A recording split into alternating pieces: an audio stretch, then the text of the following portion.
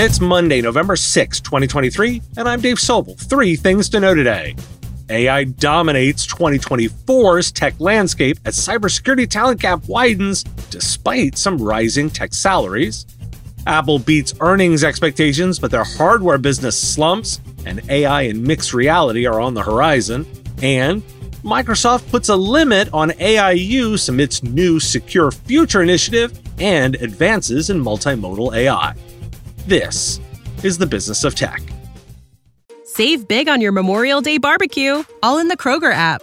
Get half gallons of delicious Kroger milk for $1.29 each. Then get flavorful Tyson natural boneless chicken breasts for $2.49 a pound, all with your card and a digital coupon.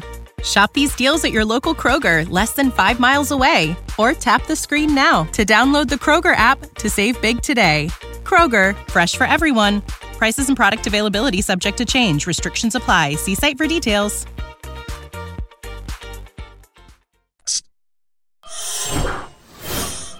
I like to kick off the week with significant market perspectives. I got a few to string together.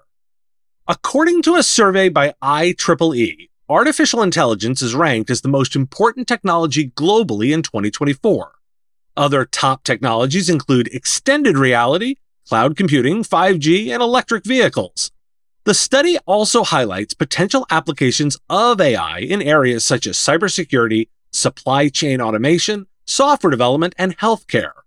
Additionally, the survey identifies digital twins, 6G, quantum computing, sustainability, and cybersecurity as key priorities for the coming year. According to an analysis by CompTIA, tech job gains in October were higher than expected, with an estimated 2,159 workers added by tech companies. The unemployment rate for tech occupations stands at 2.1%, compared to the national rate of 3.9%. Job roles in the greatest demand include software developers, IT support specialists, system analysts, and data scientists. California, Texas, Virginia, Florida, and New York have the highest volumes of tech job postings among the states. And despite an increase in the number of people entering the cyber field, the demand for cyber workers is still outpacing supply. The global cybersecurity workforce has reached 5.5 million people, a 9% increase from 2022. But a new study by ISC2 reveals that the gap between demand and supply has grown by nearly 13%. Broadly, the Employment Cost Index rose 1.1% in Q3, surpassing analysts' expectations. Wages and salaries for all civilian workers have increased by 4.6% over the past year, remaining unchanged from Q2 and significantly higher than pre-pandemic levels. And CEOs are resigning at record rates in 2023, with 1,425 exits in the first 9 months alone.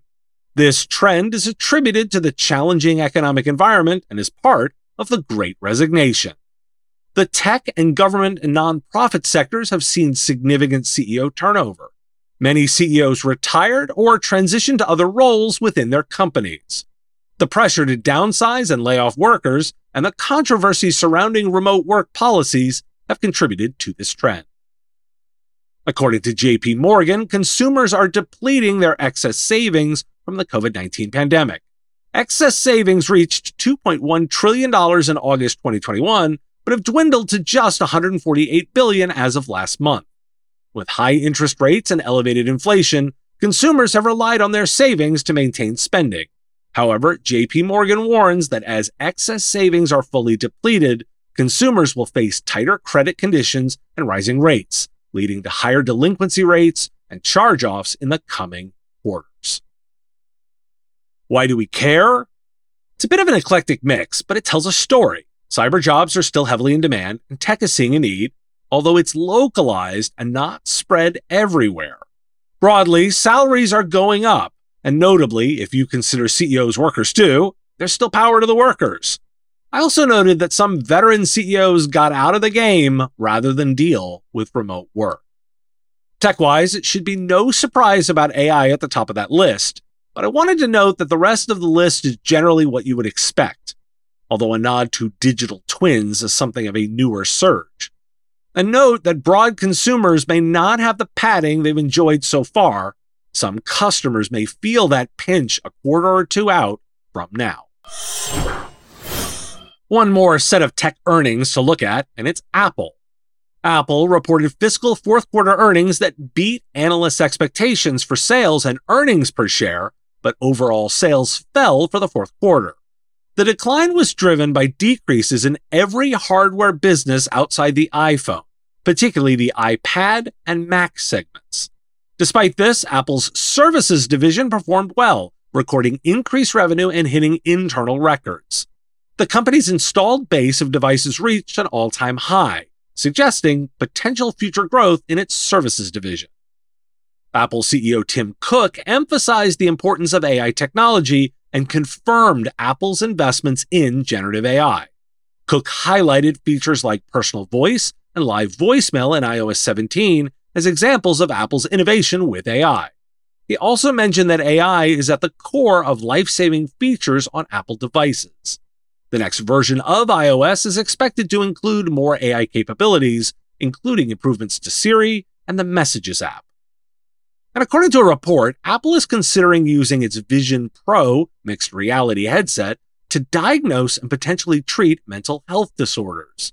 The headset's onboard cameras and sensors could gather data on facial expressions and eye movements to identify mood disorders like anxiety and depression. The headset could then display sounds and images to improve mood. This follows rumors of Apple's interest in mental health tracking, including collaborations with UCLA and Biogen for iPhone software. Why do we care? There's a shift going on inside Apple. First, I want to offer my thoughts on that decline in the Mac. Apple's being hit with the post-pandemic downside, the equipment surge during the pandemic, combined with the fact that their M-series machines are rock stars and will last longer for most than previous sales.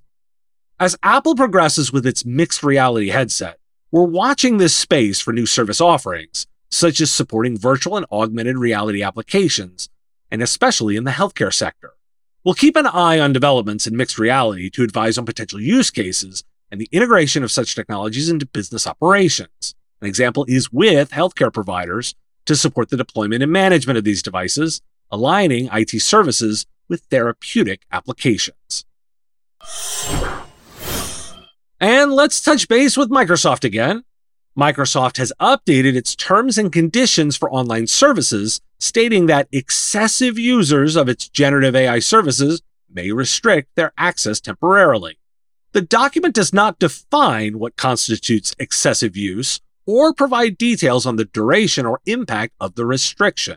The move suggests potential bottlenecks in Microsoft's AI architectures and could be a cost-saving measure.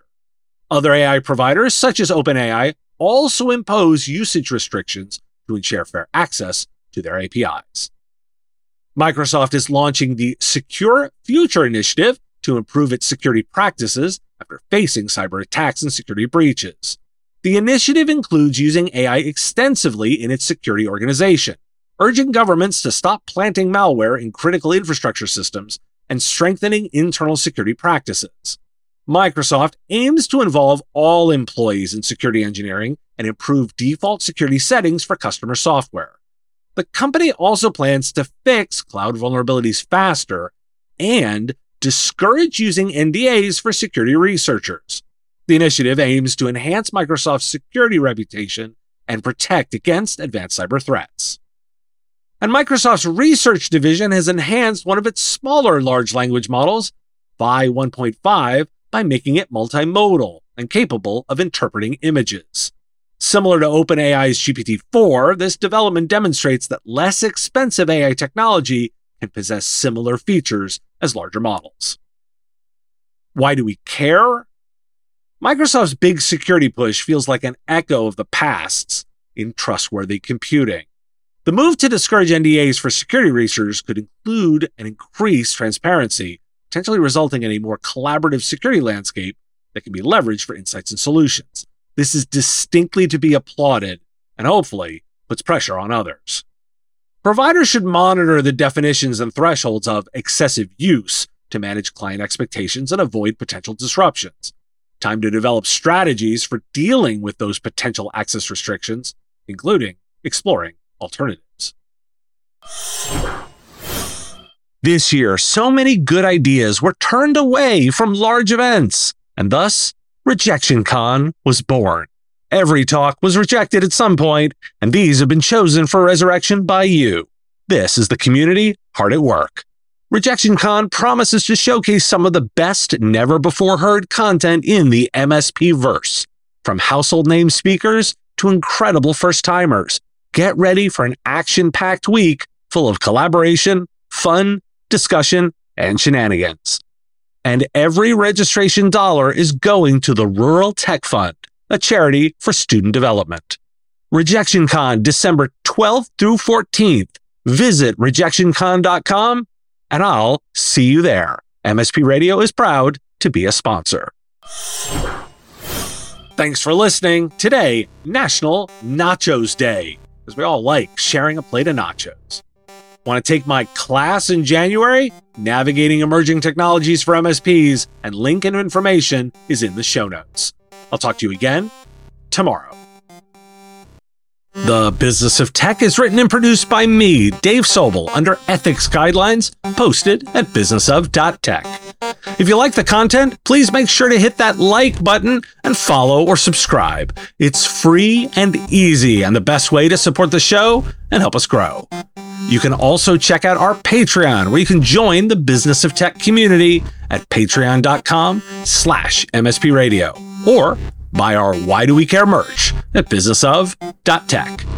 Finally, if you're interested in advertising on the show, visit mspradio.com/engage. Once again, thanks for listening to me, and I will talk to you again on our next episode of The Business of Tech. Part of the MSP Radio Network.